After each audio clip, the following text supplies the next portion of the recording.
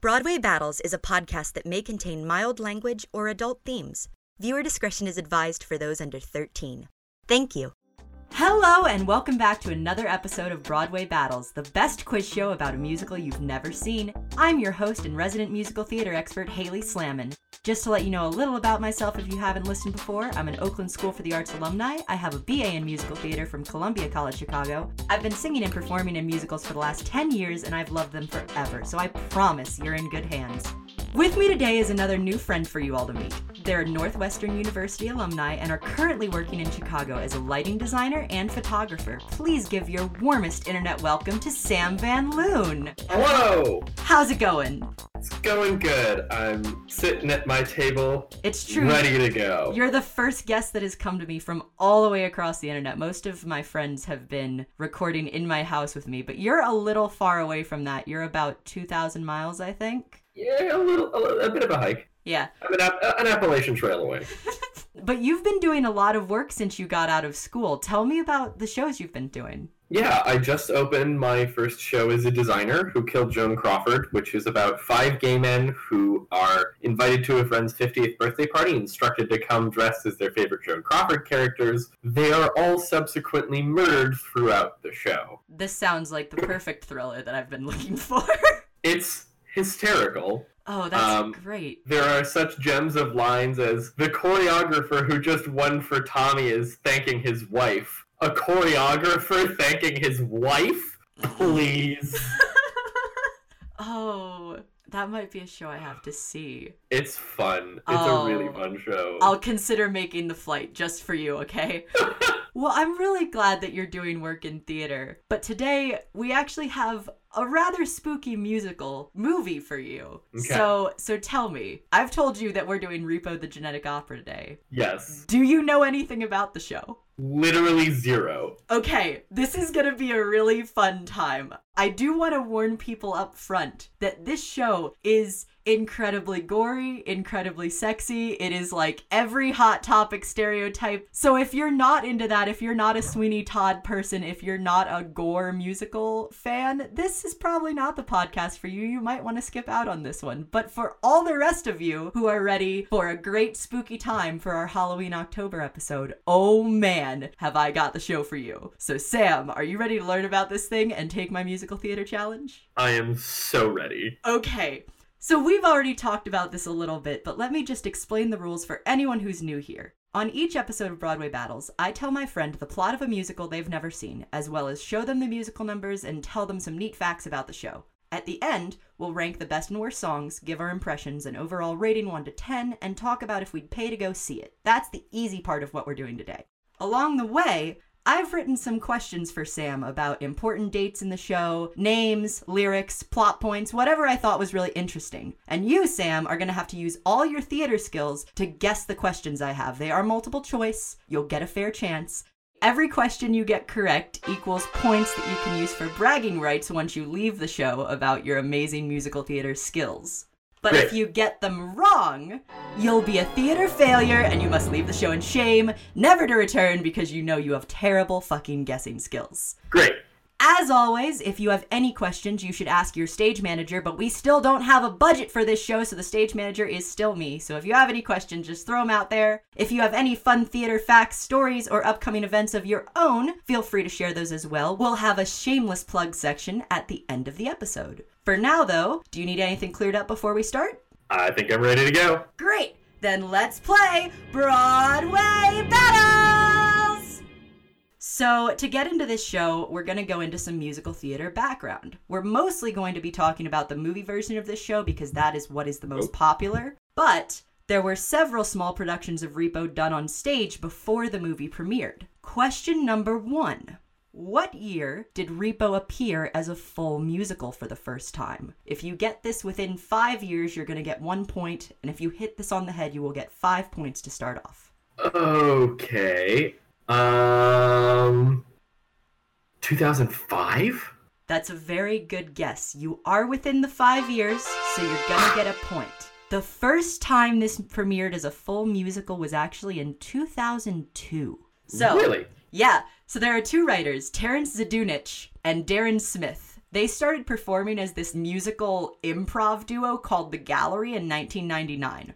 They did this series of 10-minute operas. They would just write 10-minute operas and perform them at bars. And one of them was based on the 1996 bankruptcy of Darren Smith's friend. He went through a terrible bankruptcy. And Darren Smith wrote this opera called The Necromancer's Debt that was what if people had to pay for their surgeries and those could get repossessed if you went bankrupt? That's the basis for Repo the Genetic Opera. Yes, I remember someone telling me about this now. I couldn't remember I knew someone had told me the concept of this show, but I couldn't remember what it was. I thought you might know the concept of this show because it's a very Sweeney Todd-like show, and I feel like this is a thing you're going to be into. So luckily, I have not asked any concept questions. You're fine. But yeah, this opera was the basis for Repo the Genetic Opera, and Terrence Zdunich and Darren Smith basically workshopped this thing in LA. They got some actors together, and it was first performed as a 45-minute musical at the John Raitt Theater in Hollywood in 2002. Damn. It then went through a lot of workshopping.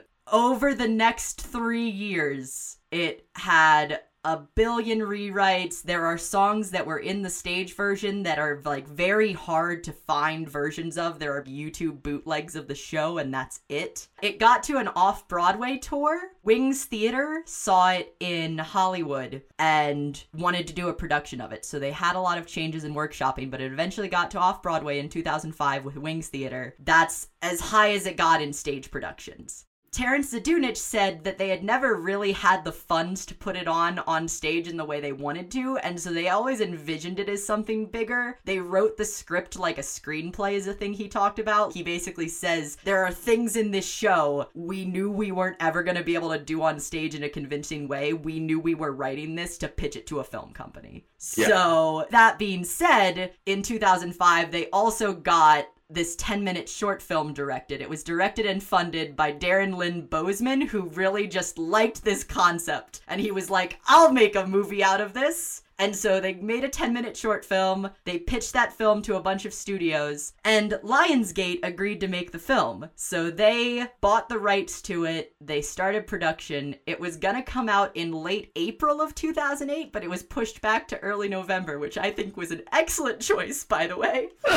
This coming out in mid-April maybe wasn't the best marketing plan. The full-length film was directed by Bozeman. The soundtrack was produced by Yoshiki from the rock band X Japan, and he wrote one song for the movie, but I was unable to find which song he wrote. The movie has some weird things about it. One of the weird things about it is Lionsgate basically just decided, we're not gonna promote this thing.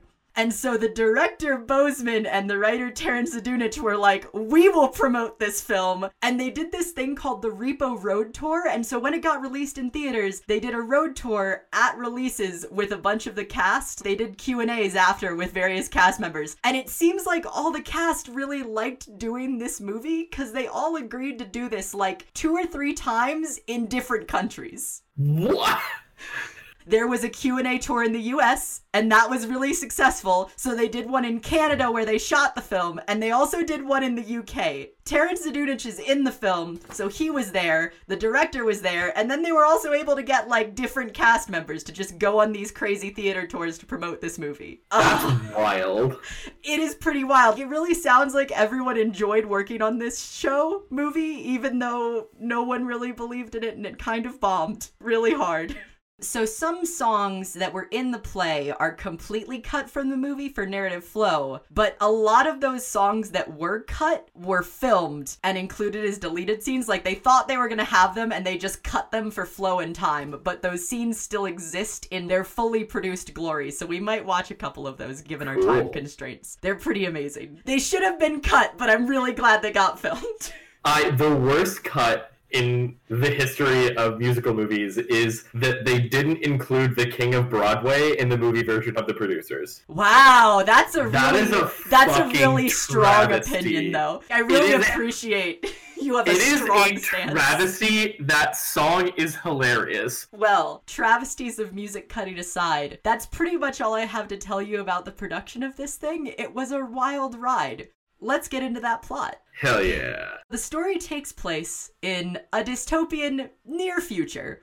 I am going to start this plot synopsis with a caveat that says the movie is very much intended to be show don't tell. And so there are a lot of facts that I found reading the wiki and the plot synopsis that are not really explained in the movie. So for example, the plot synopsis on Wiki says that this takes place by the year 2056. I really don't think that the year 2056 is ever mentioned in the movie, but it might be the year 2056.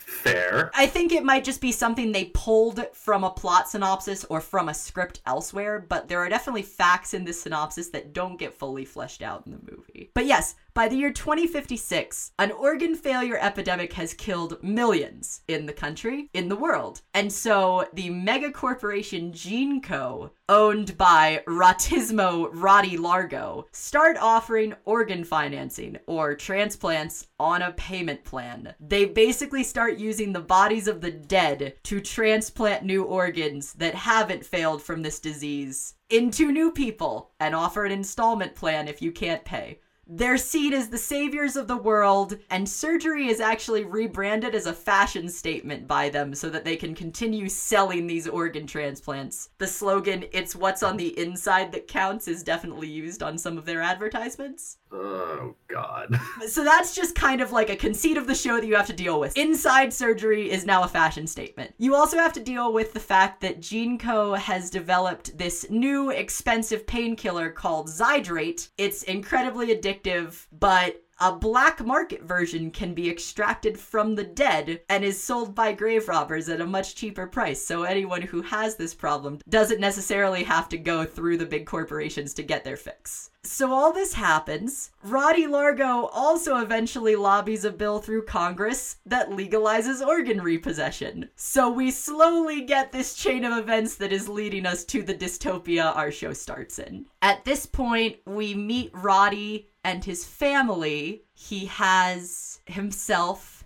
and his children. It's not really ever explained where his wife is. It doesn't matter. Question number 2, though. How many children does Roddy have? Now, this question does have multiple choice answers, but if you want to not listen to them and just stab, and you get it right, you will get 5 points instead of 1 point for just listening to the multiple choice. But I have to get it on the nose. You have to get it right. You can listen to the multiple choice if you want, and if you get it right then, you will still get a point. I'm going to do a shot in the dark. All right. How many children does he have? 5. He does not have 5 children. I'm so sorry. He has 3 children. So that's a failure for you, but you've still got 1 point on the board. Roddy has 3 children. Their names are Luigi, Amber, and Pavi. We'll get more into them later. They all have their own awful things. What you need to know for now is they're the most powerful family in the world. And that Roddy Largo is played by Paul Sorvino. His main thing is actually opera. Cool. Yeah, this show has a crazy cast. We'll get into it. We have the Largo family, Roddy and his 3 children. They're taking over the planet. They've made organ repossession legal. So now GeneCo hires organ repo men who come to take people's organs out of them if they don't make their payments. All this stuff that sets up the show is explained in this comic book style instrumental called Depraved Heart Murder at Sanatorium Square. There are comic book sections that tell you the plot backstory, Cool. and then the real world is the live action, and that's how they differentiate from this is just some story you need to know versus these are the actual characters. Cool. So you have that crazy comic book world, then you have the grave robber, who's our quasi-narrator, and played by the writer Terrence Zadunich. The grave robber tells us about the repo men that are doing these crazy things in the title song, Genetic Repo Man. It's pretty self-explanatory. It's very much like the Sweeney Todd opener. Let's take a look at these first 2 songs and get you into the world of Repo the Genetic Opera. Yeah. Change your race? What the fuck? I think as a designer that you're really gonna be into this film because this film is aesthetic. Aesthetic the musical. See? Awful children. Wow. They're horrifying. They're awful. Everyone is awful. The music is lit, though. All of this music, you're gonna be like, Haley, what is this? It's every edgy genre, also opera. Look, so I'm just gonna make a confession. 13-year-old me but somehow had never such a managed to goth square crush away on that Grave dice. Robber. He This won't feels bother very to Rocky write or Horror. phone It's you. super He'll Sweeney just Todd rip the too. still Wow. beating heart from your Yeah. chest. Oh, She's this movie is not skimping on gore for you. Like, fuck. you're getting all the bodies, all of them. Wow, yeah, he does indeed rip the still beating heart from your chest. Yeah. So we get through the intro, you know, like I said, sets up the show, tells you what's going on in the world. Organs, surgeries, repo. We then have this big pan to Roddy Largo's office, where he has brought intel on his kids' awful, shitty, bad habits. They're addicted to Zydrate, they're murdering people, they're wearing women's faces. We'll get to Pavi in a little. Pavi wears women's faces. That's I'm not gonna kink shame. charming. It's fine. So Roddy gets some intel on his kids' shitty bad habits. They're all shitheads. Roddy is also told, like, in his first scene, he has terminal something and is gonna die very soon. We assume it's the same disease that, you know, he's been curing, but it's not because he can't cure it. It's just terminal something. Cool. He doesn't take it very well. After he gets all this bad news, he dips. We like got to his office. He leaves his office and he sings Things You See in a Graveyard, that his kids are a disappointment and he doesn't know who's going to inherit his company when he's gone and he has to figure it out. That's a big plot point in the show, is Roddy's gonna die, who gets his company? Meanwhile, while Roddy is pouting, we meet Shiloh Wallace. A weird girl is how I'm going to introduce her, because we don't learn a whole lot about her yet. We do learn that she is played by Alexa Penavega. She's the girl from Spy Kids. This was like the girl from Awesome. Spy Kids' next big movie after Spy Kids. That's a change, all right. So, yep, Shiloh Wallace, aka Spy Kids girl, is gonna be a weird goth girl. Question number 3. What is Shiloh doing when we meet her? Is she A, visiting a grave, B, eating lunch, C, catching animals, or D, all of the above? I'm gonna go with all of the above. She is, in fact, doing all of the above. The above is always correct. You get a correct point. I just wanted it to be all of the above. Shiloh Truly. is, in fact, doing all of the above. We see her coming through these weird catacombs, and she comes up at Marnie Wallace's grave. You can maybe connect the two dots that this is her mom, but the movie does not outright tell you this is her mom until later. But she's visiting her mom's grave. She's eating a sandwich. And wouldn't you know it, she sees a fucking bug. And she sneaks outside to catch a bug. So while she goes out into this cemetery that's not in her crazy catacomb, what's it called? Mausoleum. Her mother's grave is in a mausoleum, and so she walks outside of the mausoleum to catch this bug, and she meets our grave robber, who's robbing graves and singing 21st Century Cure really loudly about this crazy drug that he's harvesting from dead people. So since Cool. he's singing so loudly, he gets caught. Shiloh gets locked out of her crazy thing and captured by the Repo Men. It's a very intense sequence, and that's what we're gonna watch next. All right. His guards are hot women, it's fine. Fair. My guards would definitely be hot women if I had guards. I would have hot guards of mixed genders, but they'd all be hot and in underwear and fishnets. Also required that my guards wear blue lipstick. And matrix shades. Very important. Yes. Like, I'm not saying that every visual moment in this movie is good. I am saying It has a consistent aesthetic. that the visual designers knew exactly what they wanted. I want lots of veils, gas masks, fire. Girl, why were you trying to catch it in a cup against a grate? There was no world in which that worked! Sam, this is outdoors, right? Because there is a chandelier. Wait, I'm sorry. Where? It will come back. We will come back to this scene, but look at the background. There's a goddamn chandelier. Like, I would just like to know, what is this location? Where is it? Subtle, grave robber, stealth master, Graves! Grimes! So, yeah, Shiloh's dumb, the grave robber's loud, she gets caught. And it isn't made clear what the hell that insect even was. Nope, she just liked bugs, man. Shiloh Wallace, a slut for bugs. Shiloh gets caught and she passes out. We're gonna find out something is wrong with her. Roddy's watching this whole thing on his crazy, 18 TV screens. And he's smirking like a true supervillain. Like a true supervillain. And he says, let them go. So the grave robbers let them go. And Shiloh wakes up in her room, bald.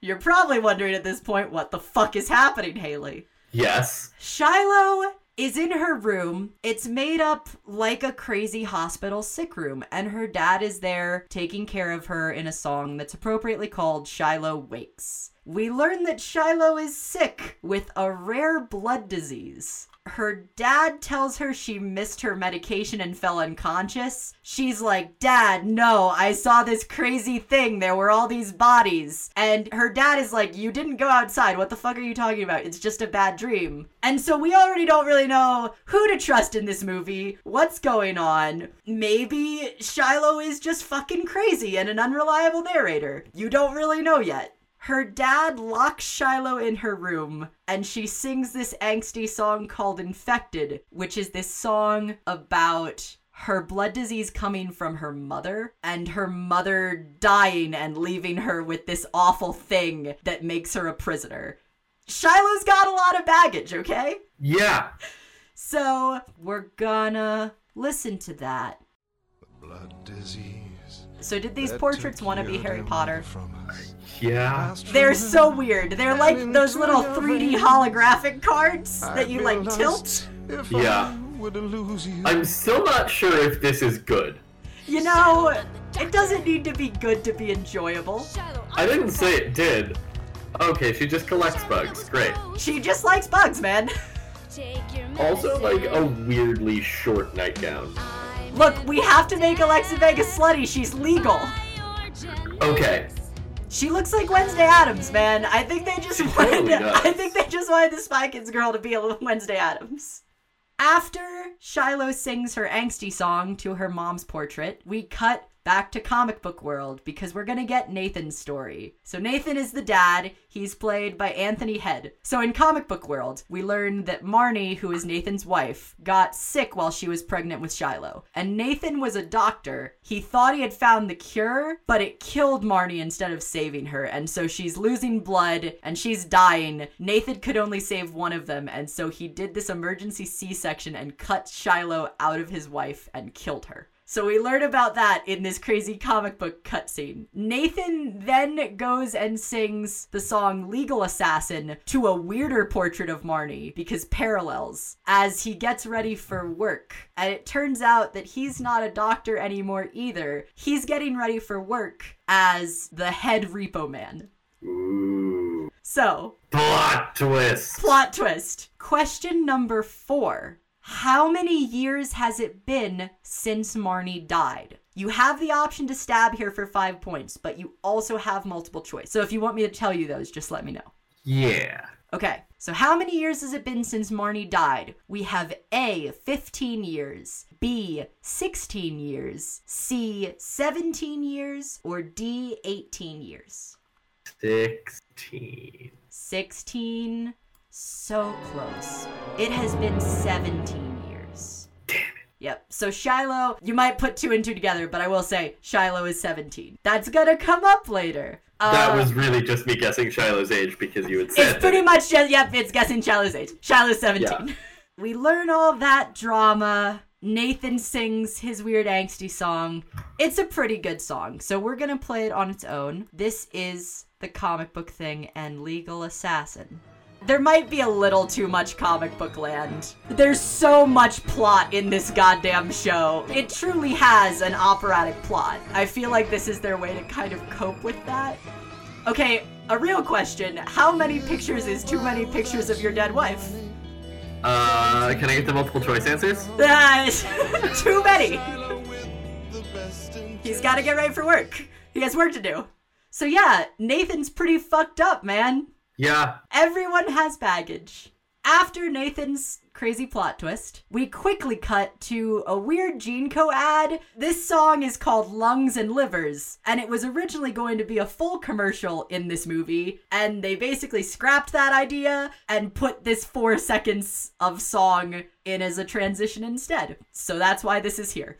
Great. We get this song as a quick transition cut, and then we go to the GeneCo factory and Roddy's children singing Mark It Up in the organ warehouse. It's really just a comic relief song. The 3 children are fighting about who's gonna get the company and what they're gonna do with it once their dad dies. What I should mention is... Keep the vultures guessing. Keep those vultures guessing. Bill Moseley is playing Luigi, Nivek Ogre is playing Pavi, and of course, Paris Hilton is our lovely Amber Sweet. So we're gonna watch that song just real quickly. This is the end of Lungs and Livers and Mark It Up. Paris. Oh, he does have mixed gender hot guards. No, those are men those are have to wear Paris harnesses. Hilton's guards. Only Amber gets dude guards. Wow. Luigi has anger problems. They're all terrible singers. You know, that's really what this show got panned for, more than anything, is that they didn't hire singers in a lot of the roles. Yeah. Luigi, I mean... I don't know what to say here. Character parts, man. I honestly wouldn't have anyone else play Luigi or Pavi because I love them. Like, I just think they sell the characters. I believe they're awful, shirt-ripping, face-wearing monsters.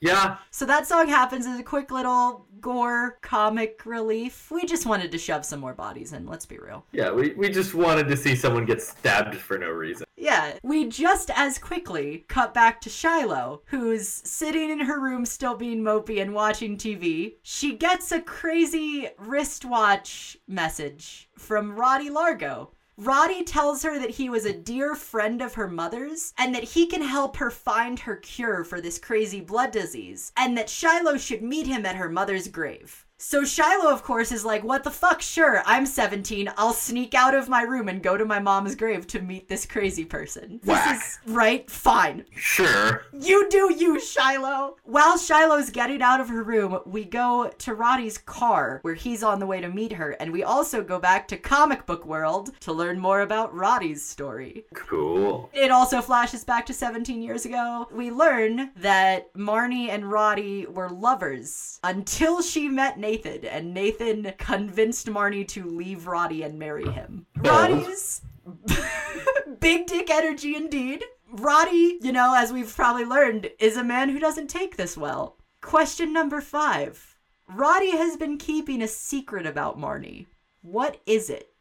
A. He poisoned the cure for Marnie. So the cure Nathan gave her was real. He just poisoned it. Roddy poisoned it. B. He had the real cure for Marnie's illness and just hid it from Nathan. And, like, let him struggle and kill his wife. C. He's actually Shiloh's father. Or D. He was able to save Marnie and has her trapped at GeneCo. I'm gonna go with A.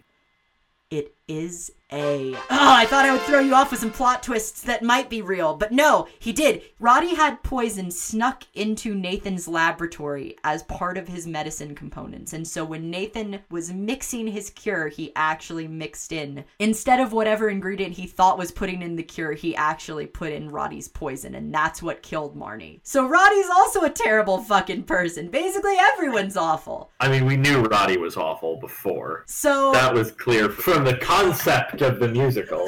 You don't think people lobbying bills for organ repossession through Congress can be good people? You know, no. That's a valid answer. We learned that Roddy is even worse of a person than we thought. We also learned that once Roddy killed Marnie, he used Marnie's death as blackmail. The reason Nathan is a repo man is to keep himself out of jail for murder. He can't be a doctor anymore. If you come work for me as a repo man, I'll make all this just go away. Wow, And people with money are horrible. people with money are horrible. Could maybe be considered one of the themes of this show. Yeah, I'm glad I make absolute jack shit as a freelancer, because clearly money makes you a horrendous person. That freelance grind is too real.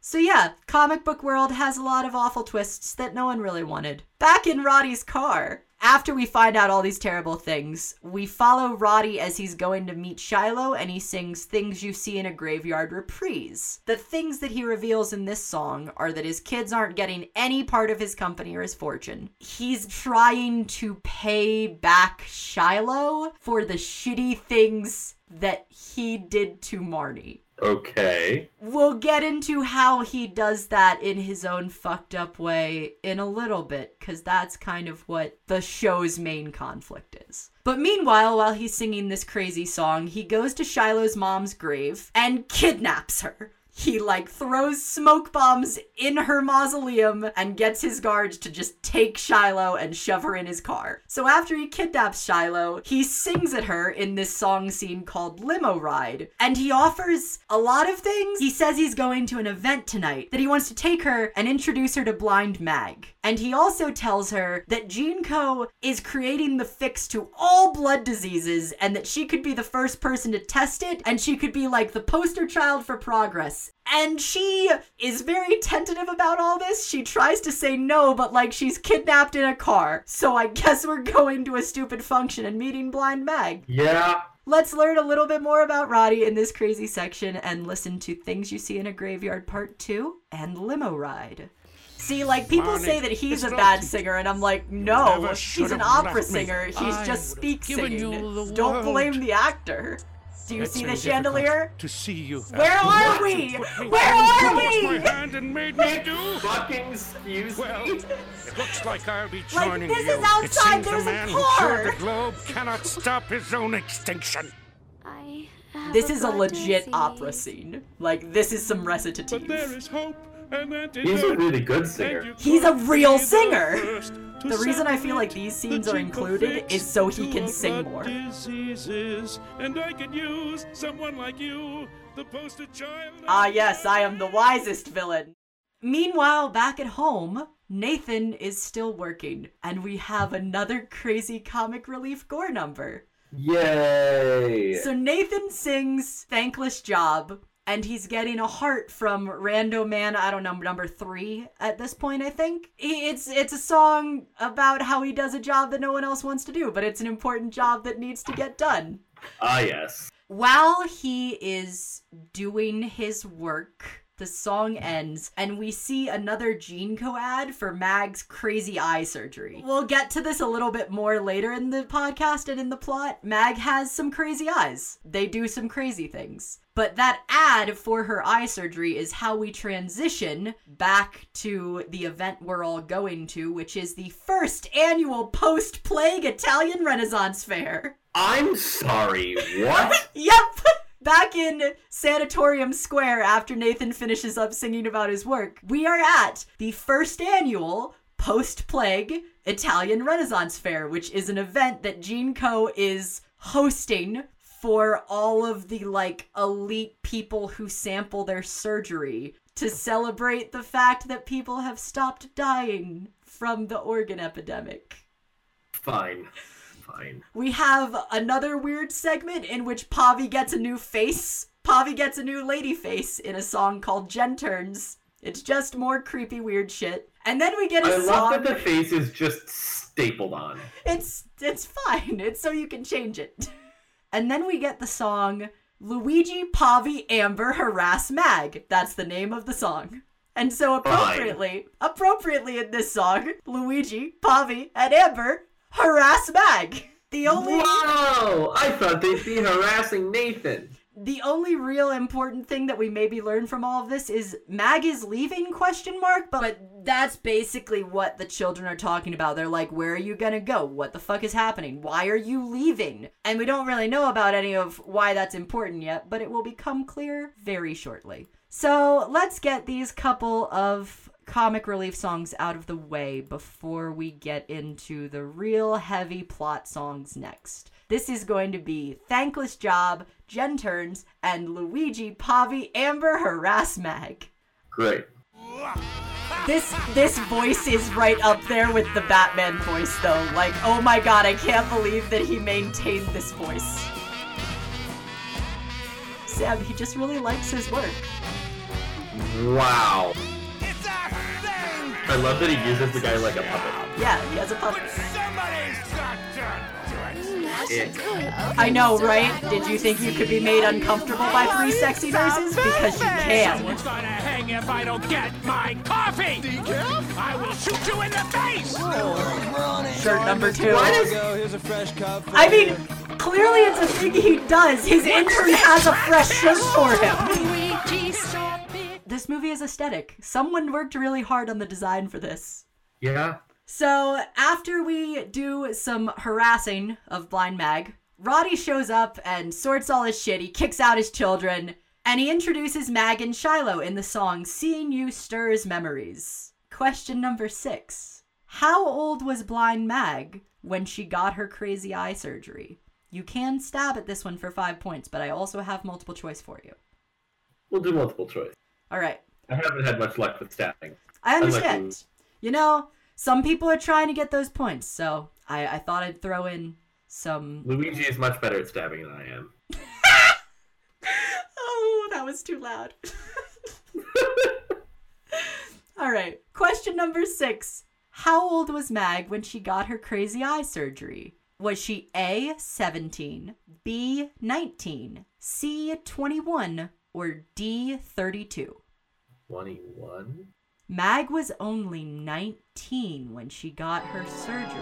Roddy tells us that Mag was 19 when he first heard her sing, and he decided at that moment that he would help her see and make her into the biggest star. So back in comic book land, we learn that back 17 years ago, Mag was best friends with Marnie, and Marnie is actually the one who introduced Mag and Roddy. We learn that Mag got this crazy eye surgery, TM, and she didn't realize that she was signing this contract with her surgery to be the exclusive voice for GeneCo and sing for them exclusively. She signs this contract for her surgery, and she doesn't realize that she's signing away her life. So she becomes pretty much the exclusive property of GeneCo and has to sing for them. So we learned that in Crazy Comic Book World. Back in the real world, we're watching the song Seeing You Stirs Memories reprise. Mag is announcing that she will be leaving GeneCo and is announcing her final performance. At the same time, Roddy is like threat begging her not to leave. He's like, please don't go, but technically you're our property. And it's very like smooth. It's happening as they announce ticket sales, and Shiloh is there watching the whole thing. So we're gonna play those 2 songs, Seeing You Stirs Memories and Seeing You Stirs Memories the reprise, and give it a watch. Great. These contacts are cray. Also, yes, Sam, that's Sarah fucking Brightman. Christine Daae is in this goddamn movie.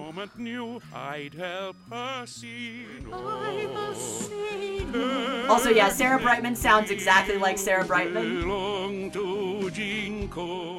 Afterwards, there's a very quick transition scene that's called My What Big Scissors You Have. Meg is really just selling tickets for her final performance, but Shiloh gets dragged off by these weird sexy nurse guards and just taken to a random tent. No one's there. She's just alone. We then cut to a short song scene called Inopportune Telephone Call. Roddy tells Nathan that he has to go immediately collect on this Handelman account that is past due and retrieve GeneCo's property. Nathan goes to do this, but he also decides that it's a great time to call Shiloh and check up on her. And so they have this really awkward song scene where she's telling him everything's fine and he's telling her everything's fine, even though there's a guy screaming in the background. And it's cute. It's kind of cute. It's the only real time I think they show affection to each other until like the very end of the show, even though it's kind of fake and manufactured because they're just trying to pretend everything's fine. However, Nathan is doing something else during this call, retrieving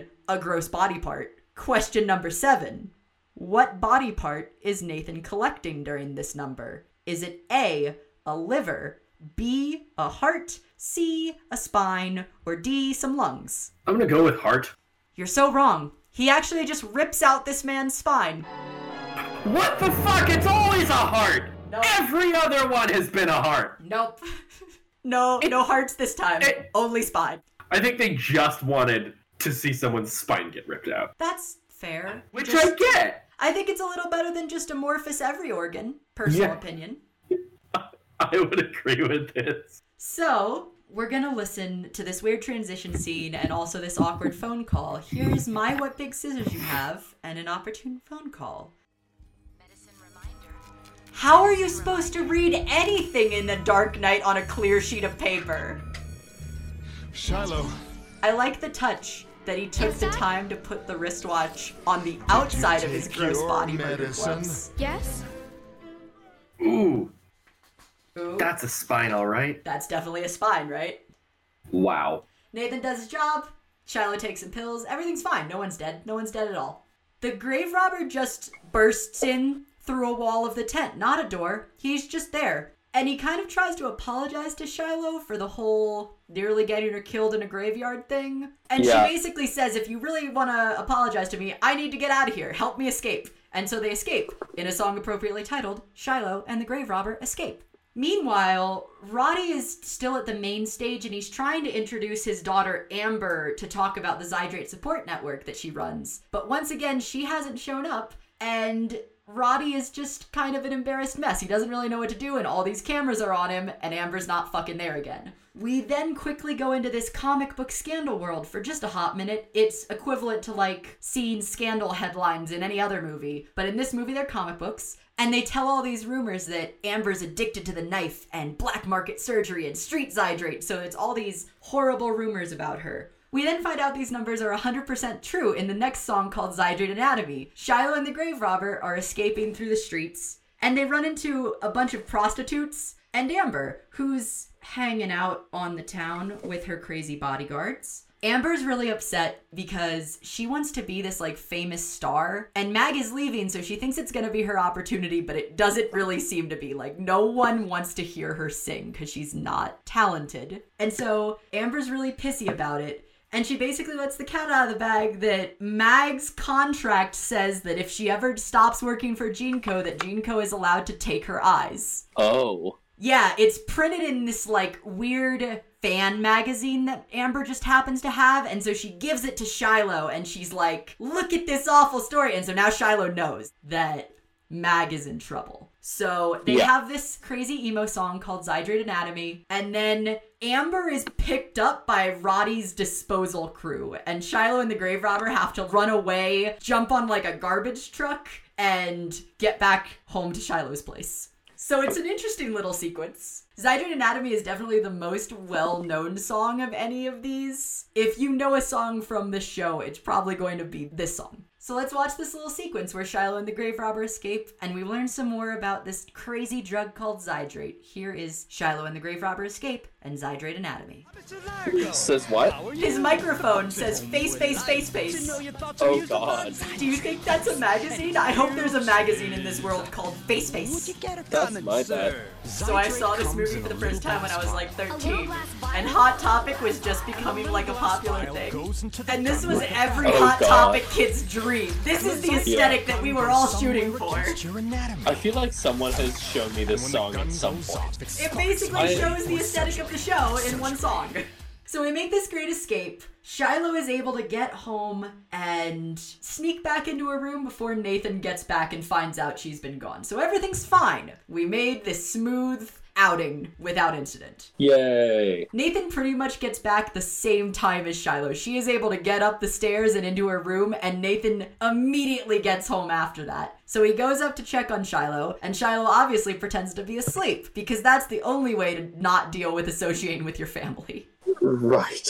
Nathan wants to go and like check on her further, but Roddy calls him and says that he has to come meet him immediately. So Nathan doesn't find out yet that Shiloh still has the magazine that Amber gave her, and Shiloh gets to read all of it in detail while she's left alone in her room. Meanwhile, at Roddy's office, Roddy gives Nathan a new assignment. He tells Nathan that Mag is leaving GeneCo and that her eyes are Repo's property. So he tells Nathan that he has to go cut Mag's eyes out. And Nathan says, fuck you. He doesn't actually say fuck you, but he says that Meg was such a close friend to Marnie that he doesn't want to do it because he already disgraced Marnie by killing her and is this awful person. And he doesn't want to further ruin her memory by hurting her best friend.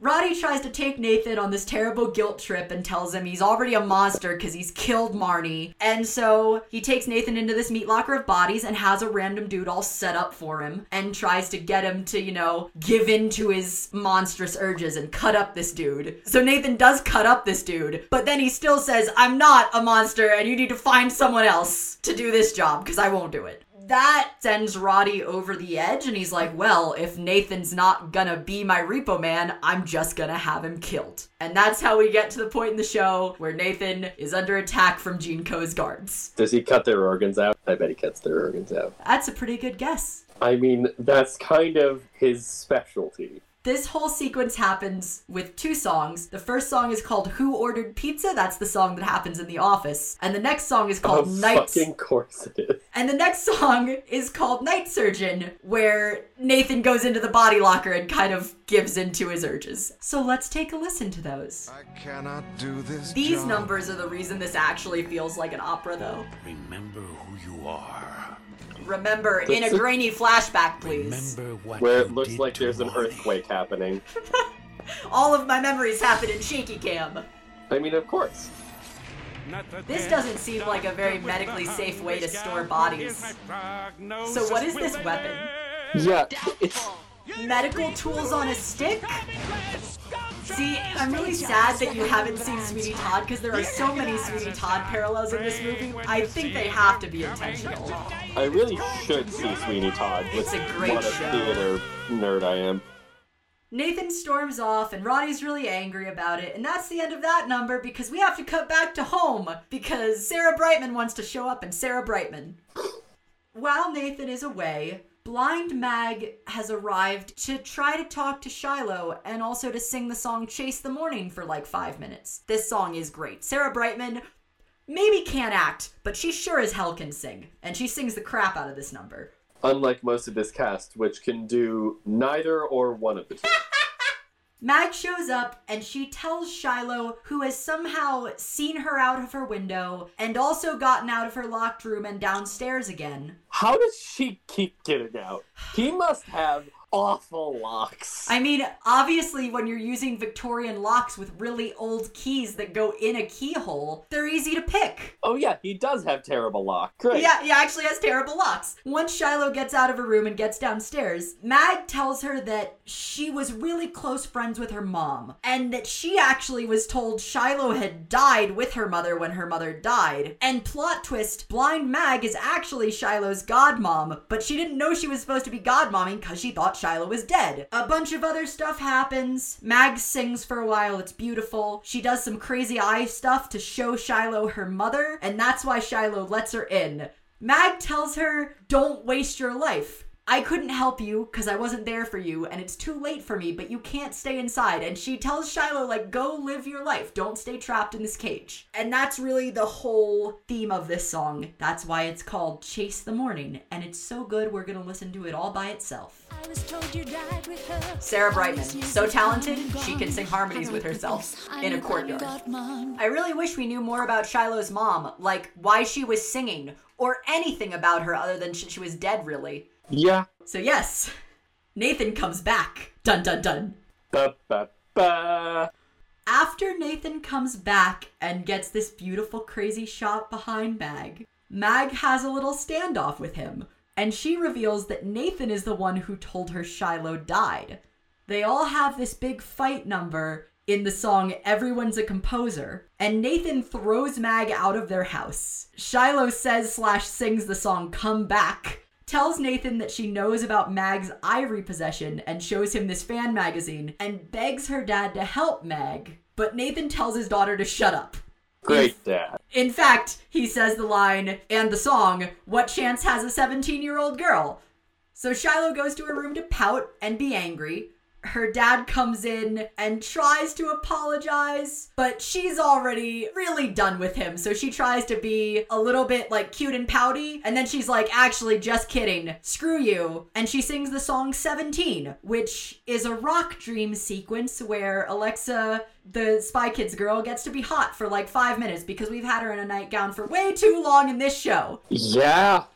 Yeah, So- we have. So we get to dress Shiloh up in these crazy rocker punk clothes, and she has an excellent rock number sequence called 17. Question number 8. Which rocker makes a cameo appearance in this number?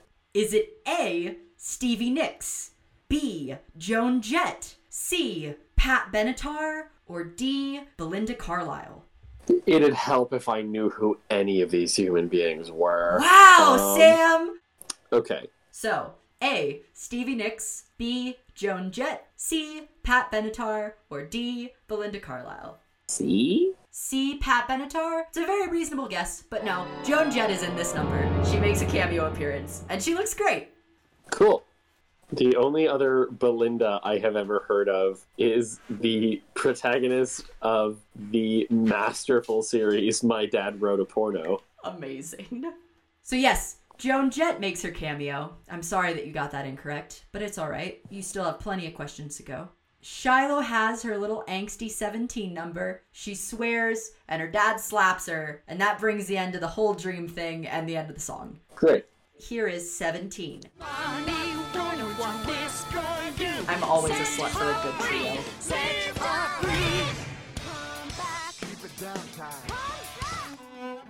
Behind her weird plastic curtain. I'm gonna hide in my quarantine room.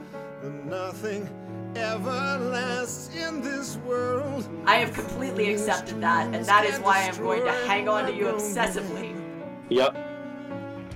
I do love that top. She's just really cute for like 5 minutes. Like, here it is. Alexa Vega is legal and hot now. Hope you enjoyed this. Goodbye. It wasn't okay for you to have a crush on her in her last movie, but it is now. And yeah, here's Joan Jett. You've been 17 for the whole movie, Shiloh. They used their one F-bomb well.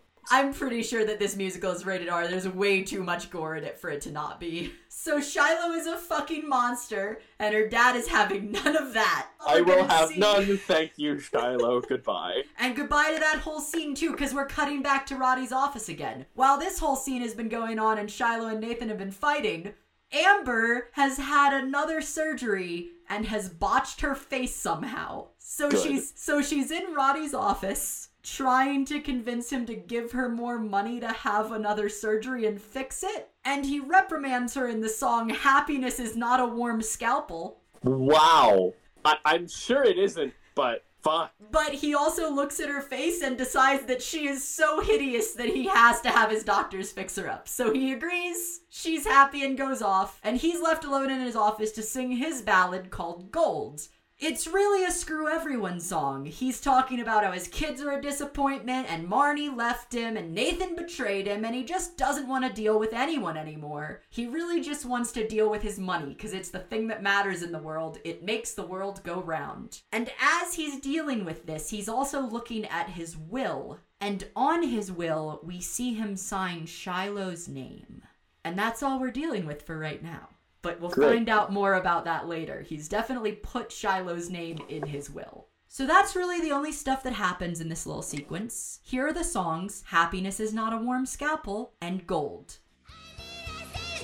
You are a disgrace. Your jeans are not worthy of mine. She's hideous! That is pretty bad. Oh, He coughed up blood. She was so gross. I mean, if you're a singer, it's pretty bad, I will say. Like, as a performer, I'm built for radio now. you got a great face for radio, hon. Yes, so his Ooh, there's plan. that opera high note. Yes, bitch. Yeah, this man is a singer. So his plan is somehow to leave Shiloh everything, but only if she earns it. about the man they have crossed. Shit, that was opera. Opera! Drama! Roddy got his beautiful ballad. He has his beautiful high notes. He proves to us all that he's a true opera singer among random actors. We then cut back to Shiloh's room where she is once again passed out, Sure. and Nathan is taking care of her, but he also gets a number called Nathan Discovers Roddy's Plan. Nathan finds out that Roddy has been secretly calling Shiloh on her little watch phone. He then sings the song Tonight We Are Betrayed because he feels betrayed by everyone and starts giving in to like the monster within him, the true Repo Man. While this is happening and Nathan is getting ready to go out and kill Roddy, it's not really explained what he's doing, but he tries to go into his like repo den. While this is happening, Roddy plays a message on the billboard outside Shiloh's room, and Shiloh manages to see it, and he gets her to sneak out and go to the opera that's happening tonight because he already has a driver outside. While Shiloh is doing this, Nathan is in his repo room getting attacked by assassins. You're definitely gonna get some cutting. Yes. We've already seen his 2-foot-long scalpel. Scalpel on a stick. Best weapon. Yeah.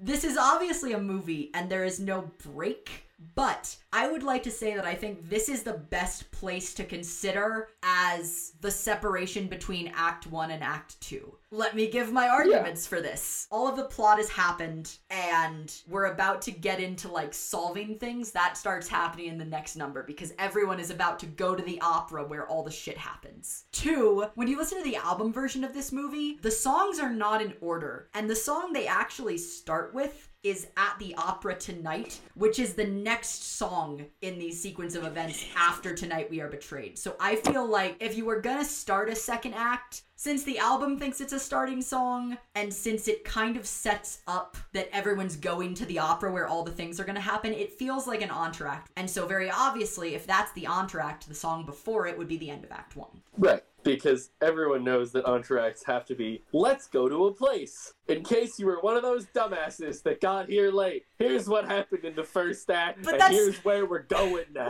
But that's really what an entr'acte does sometimes. So here's what I would like to think of as the end of Act 1. This is Nathan discovers Roddy's plan, and tonight we are betrayed. Into the repo den. See, when I give into my dark side, my voice gets an echo and a growl effect. And all the portraits turn off. This is my evil voice. Here's my good dad voice. I love what they consider a song. That is the wildest thing to me. What they think a song is 3 lines and some amount of music. Yeah, I had a very hard time divvying up the song sequences in this, because some of them are legitimate songs, and those are the ones we've usually been listening to on our own. But yeah, there are also these chunks of like 2 or 3 just scene songs, and that's very much how an opera is. Like, this show tried really hard to structure itself as an opera.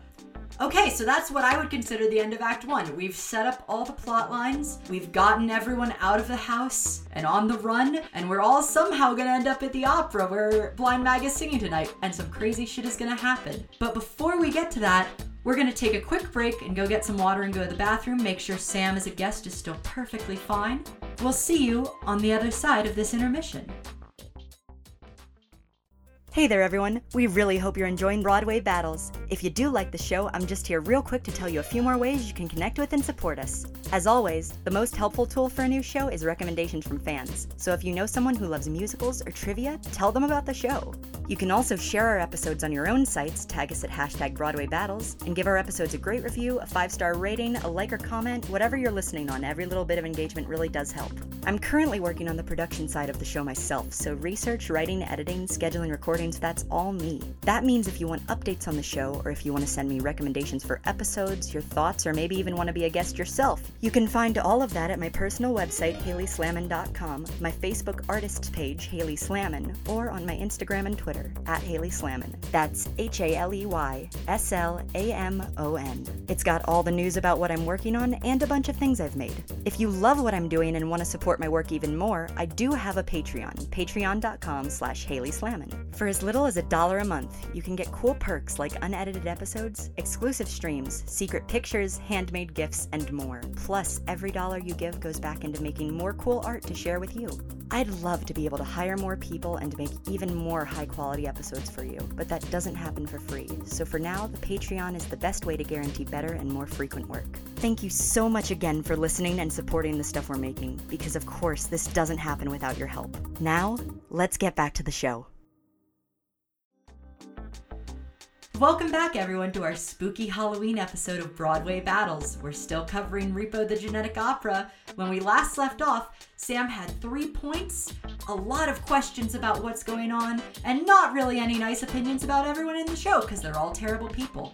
We're gonna get back into the show with the 2 songs, At the Opera Tonight and Bloodbath. They're basically an entr'acte, and they serve the exact same purpose, to tell the audience that everyone's going to the opera, and some crap is gonna happen, and people are gonna die. So let's just jump straight into those songs. Here is At the Opera Tonight and Bloodbath. I've made my peace. No chance for peace. Mag, you definitely shouldn't be in this graveyard. You should definitely be getting ready for your show. What is your call time? I'll stain the streets, they'll run with blood.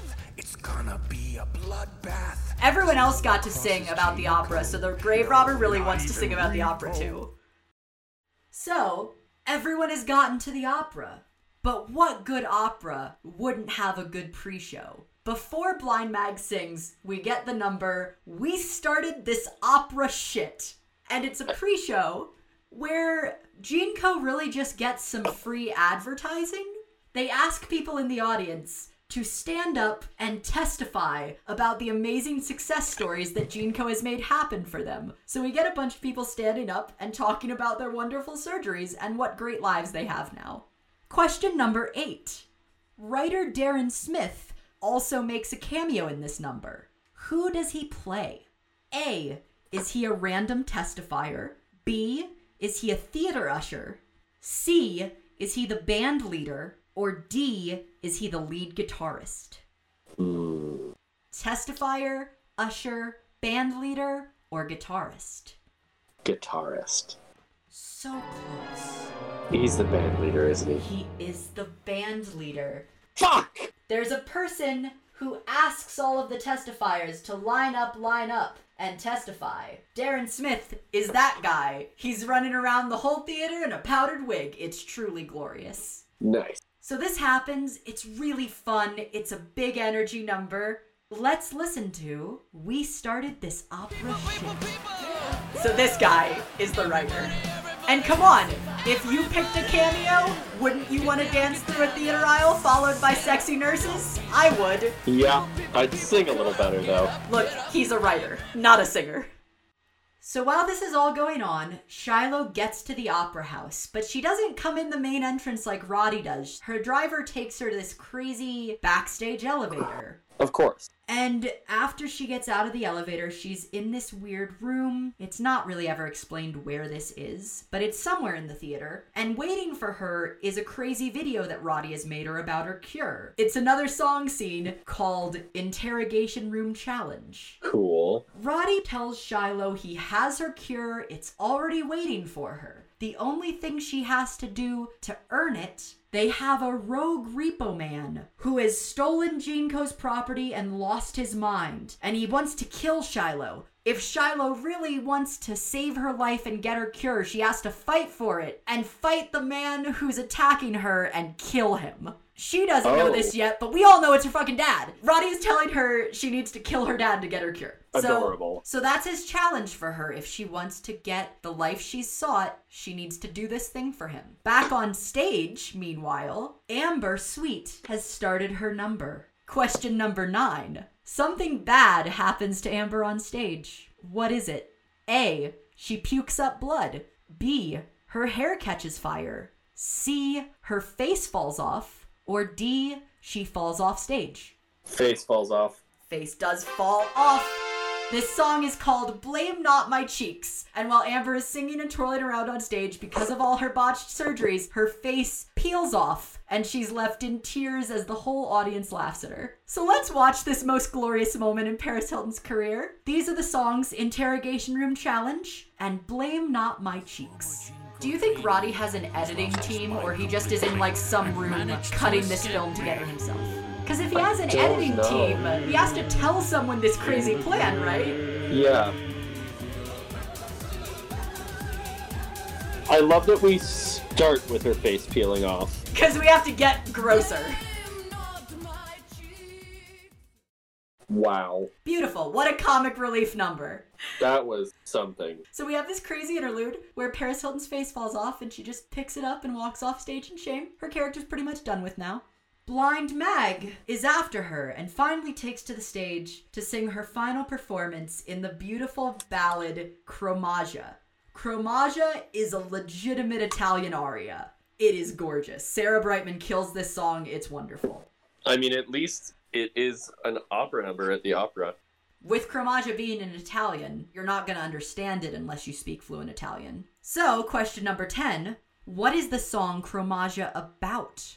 Is it A, a bird, B, a ghost, C, a rainbow, or D, a painting? Painting? You'd think that. Chromagia is a song about a bird. Interesting.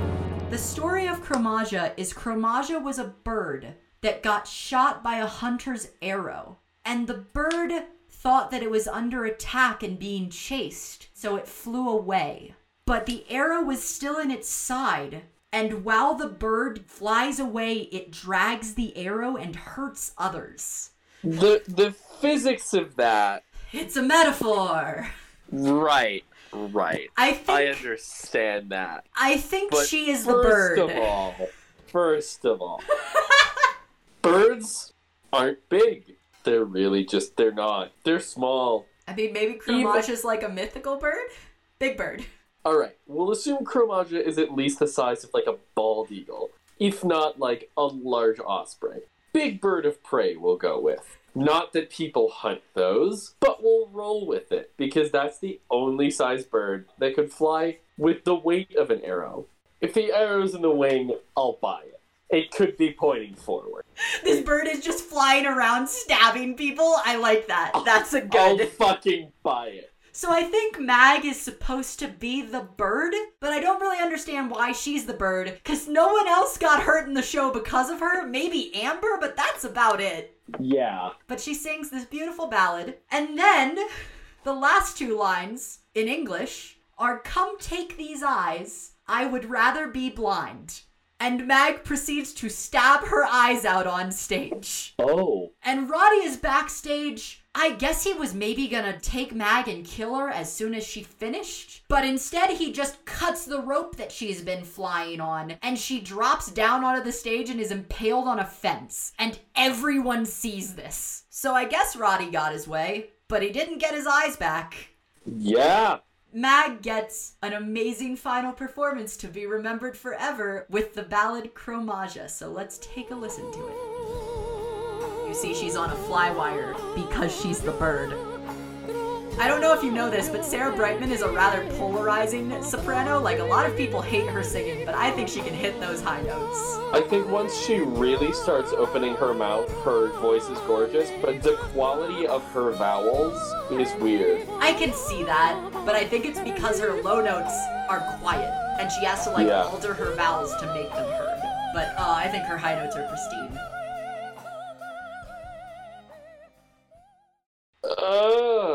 Shock and awe abounds. Mag is dead. Really dead, though. Brutally, gruesomely, extra super dead. So obviously, everyone is pretty shocked. But the crazy announcer voice that's been coming through these loudspeakers says, "Don't worry, it's all part of the show. It's fine." Roddy also comes out in the song Piece de Resistance and tells everyone that they should stay in their seats and stay tuned because there's a show that they really don't want to miss coming up. After he says all this, we cut back to the weird room that Shiloh's been hiding in, and Nathan's there. He's finally made it through all the crazy assassins, I guess. He walks into the room, and he sees this chair with Shiloh's veil, and he goes over and tries to check on her, but of course it's a trick, and Shiloh has just put her veil and some lumpy things on the chair to make a fake person, and she actually sneaks up behind him and hits him in the head with a shovel. Oh, because she doesn't know it's him. She doesn't know it's him. Because he's in Repo Man stuff. And after she hits him in the head with a shovel, his helmet falls off. So Shiloh can see it, Dad. And they have a little confrontation about this. Shiloh's obviously not too pleased that her dad is a murderer. And also has, been lying to her for 17 years. So they sing this song scene called Let the Monster Rise. Nathan has some excuses, but they aren't great. Of course they're not. So Shiloh's not really having any of it. And then Mag's dead body pops up on the weird projector screen. So she's like, oh no, Mag, and just leaves the room. Is done talking to her dad. I'm gonna go. Walks out. So that's the last straw for her father. Her father is like, everyone's left me. I have nothing else to live for. I guess I'm gonna let the monster rise. I'm gonna be the monster that everyone wants me to be. So here are those two song scenes. This is Piece de Resistance and Let the Monster Rise. Let's give them a listen. Let's just get all that off the stage. Scene transition. As an encore, Jinka will cure a very sick and needy young girl. She's been caged up. Way to just out your plan, Roddy. One Yeah. has replaced you. Dad, I hate you. Go and die! Didn't I? Take your helmet. Didn't I? So she definitely didn't kill the Repo Man, but I guess hitting him in the head with a shovel and saying he's dead to her was good enough. If you're dead to me, you're dead. So yeah, Shiloh's pretty done with her dad. I would be. Dad's pretty done with life. They're both gonna get to the stage because we have a dramatic finale to have. Yeah, we do. A bunch of stuff is about to happen on the stage now that everyone's here. Question number 11. Who's gonna die? A. Nathan and Shiloh. B. Just Nathan. C. Just Roddy. Or D. Nathan and Roddy.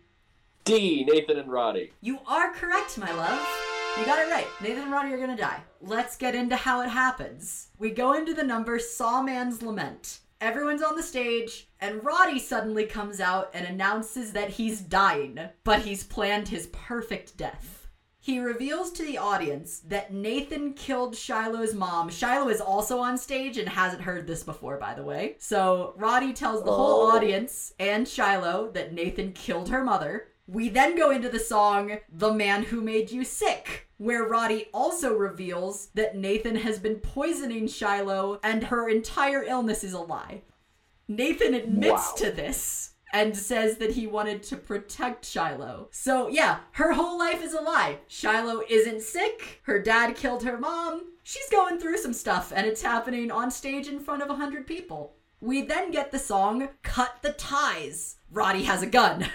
He pulls out this gun and he tries to hand it to Shiloh and tells her if she shoots her father on stage now, she gets all of GeneCo. All of it. Everything he has goes to her. And Shiloh is obviously shocked. So are Pavi and Luigi, who are still on stage. So Roddy tries to get Shiloh to kill Nathan, but Shiloh says, I don't want to be like my dad. I don't have to make the same choices that he did. Just because he's a monster doesn't mean I have to be one. But this isn't really good enough for Roddy. He grabs the gun back and shoots Nathan. But then, before he can do anything about the paper, he coughs and dies. Before he dies, though, he does have the chance to reject every single one of his children as they come and try to help him. He tells his kids they disgust him, he calls everyone maggots, and he drops dead. That's the end of Roddy. What a finale. Wow. I know, right? It's a lot to take in. That's 4 songs, but they all happen pretty quickly, and we're just gonna listen to them all together in a big chunk. I'm gonna call this the opera section. Let's give it a listen. But to be honest, this is kind of goals. I would like my terminal illness to be exploited into an operatic finale. Yeah. Drama. None of this makes sense, by the way. That's some very red blood. Yeah, maybe it's the snow? Oh, yeah. So you need to fight through it, but also I'm gonna give you some medicine. Yeah. I feel like Shiloh is the only person who has figured out that Roddy is full of bullshit.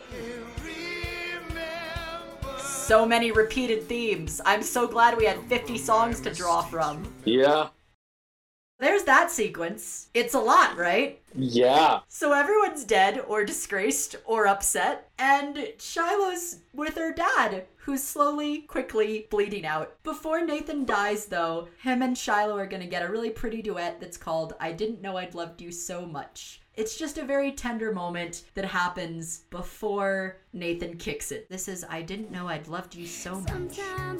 Personal opinion, Alexa Vega can sing. She just has really loud breaths. Yeah, sometimes she pushes a little too hard, but like when she gets it, she gets it. I don't think she has that wide of a range. and that's kind of why she's pushing her high notes. She's got a pop voice, is what she's got.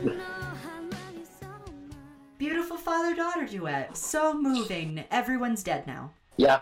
Nathan dies. Shiloh is left alone on stage. We're nearing the end of the show. There's only 1 or 2 numbers left. Question number 12. Who gets the last song in the show? Is it A, Shiloh, B, the grave robber, C, Roddy's children, or D, Shiloh's child? Gotta be grave robber. It's definitely the grave robber. What kind of quasi-narrator would he be without the last number in the show? Yeah, like, it's gotta be him. We gotta come back to him. Of course we do.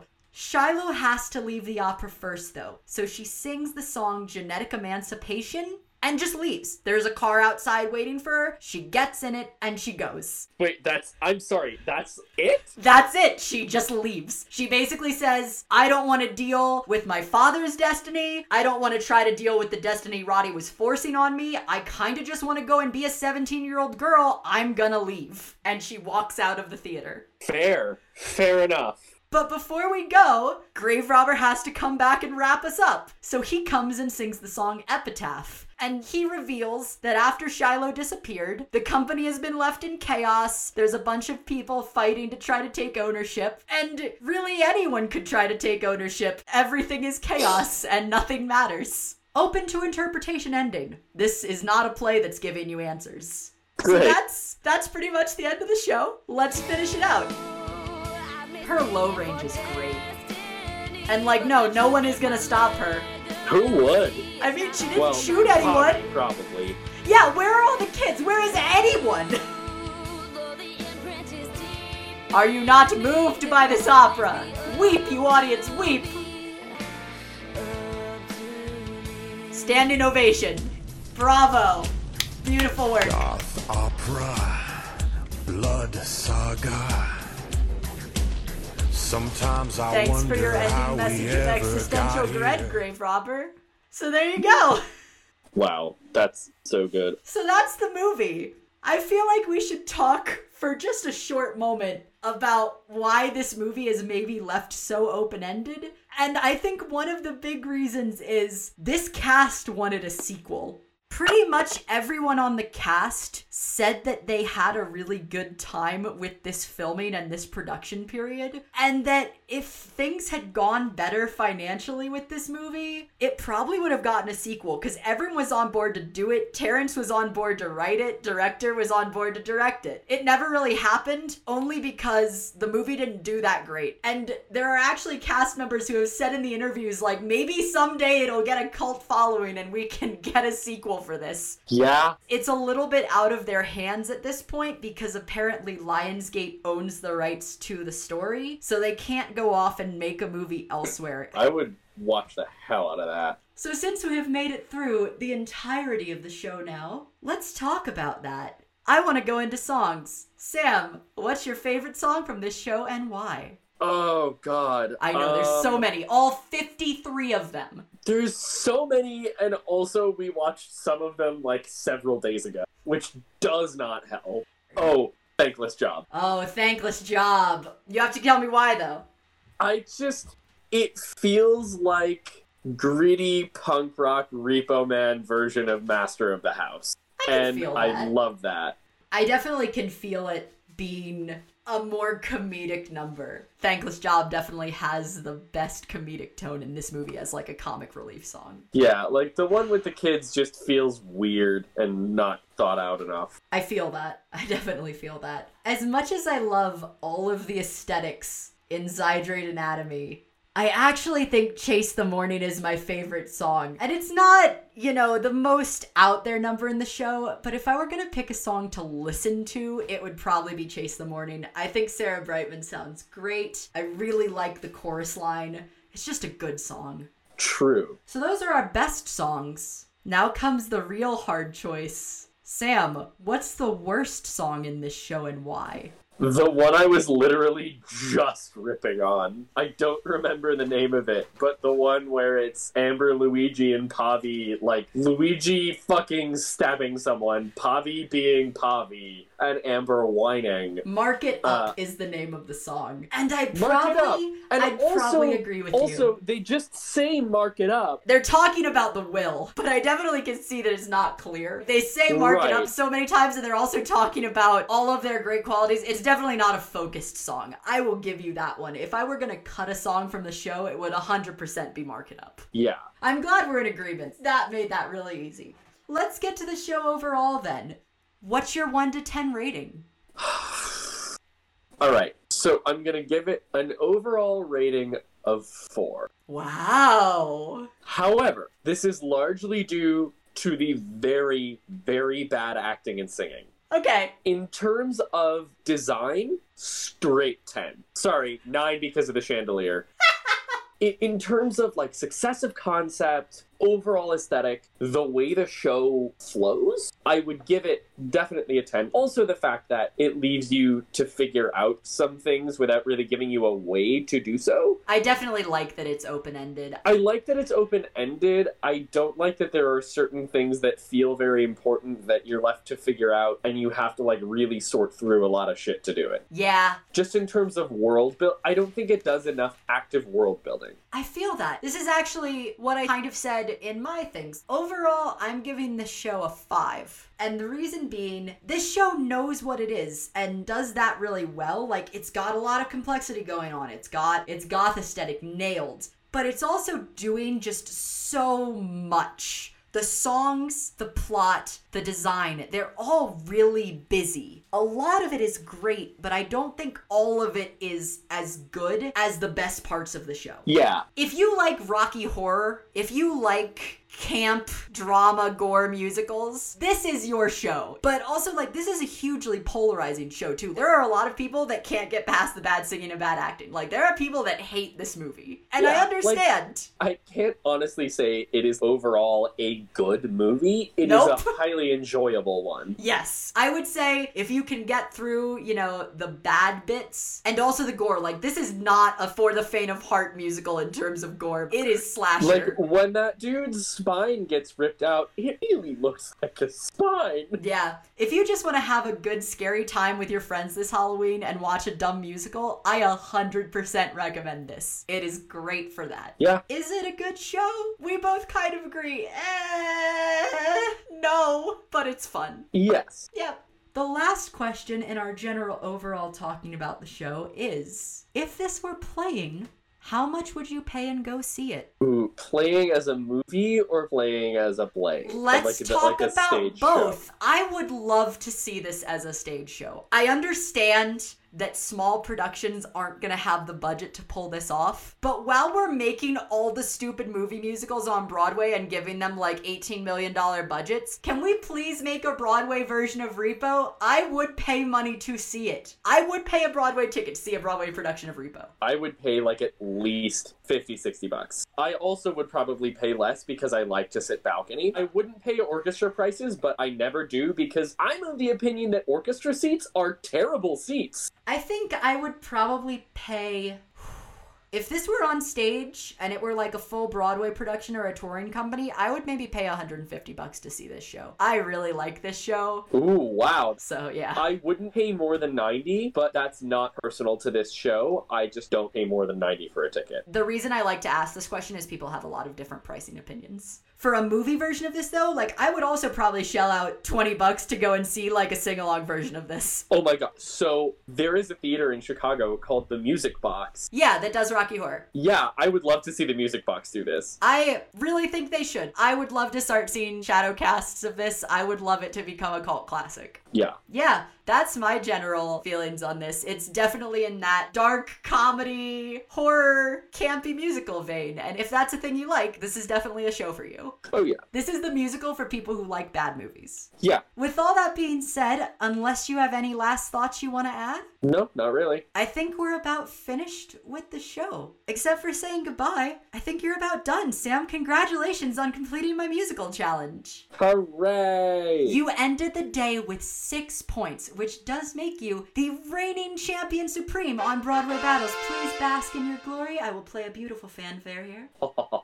Thank you. And Sam, thank you so much again for coming on the show. I believe there's a couple things you'd like to plug for yourself since you do some great freelancing work. There is. If you need someone to do lighting design or photography, you can contact me via my website at samvanloon.com. Van like the car and loon like the bird. I also have a podcast that is very different from this. If you like Dungeons and Dragons and you're like extra super very nerdy about it, you can come listen to me and my friend Warren do live homebrewing on D and Does It Work. That's D ampersand Does It Work question mark. Our logo is a little question mark that looks like a dragon. We only have 2 episodes so far, but we're going to be recording another one very soon, and we would love it if you would come listen to us. All right, everyone, be sure you go check out Sam's podcast because it sounds like a lot of nerdy fun. And be sure to go give them a look on their website. I can attest that they do excellent headshot work, so if you're in the market for new headshots, give them a check. As always, we want to thank you again for listening to our show. We really can't make this without you. If you want to help out the show, engaging with us, recommending us to friends, sharing us on your own Facebook pages, or giving us a review like a 5-star on iTunes is one of the best ways that you can help our show grow its audience for free. Word of mouth is one of the best things for new shows, so we'd really appreciate if you took the time to tell your friends how cool you think we are.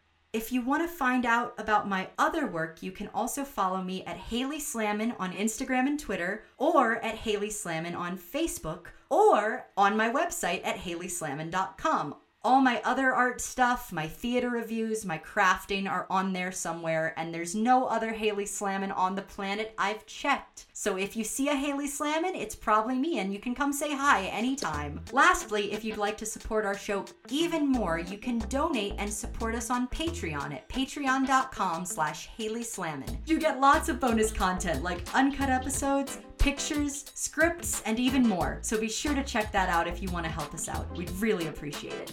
Right now we're doing shows once a month, but if we have the demand and ability to do so, we'd love to make more content for you guys. So if you can help us do that, it means more shows for you and more work for us. For now though, we'll be back next month with another musical and another brand new guest. Thank you so much again for listening. Thank you again, Sam. It's been a pleasure. And for everyone out there, take care, and thanks for listening to Broadway Battles.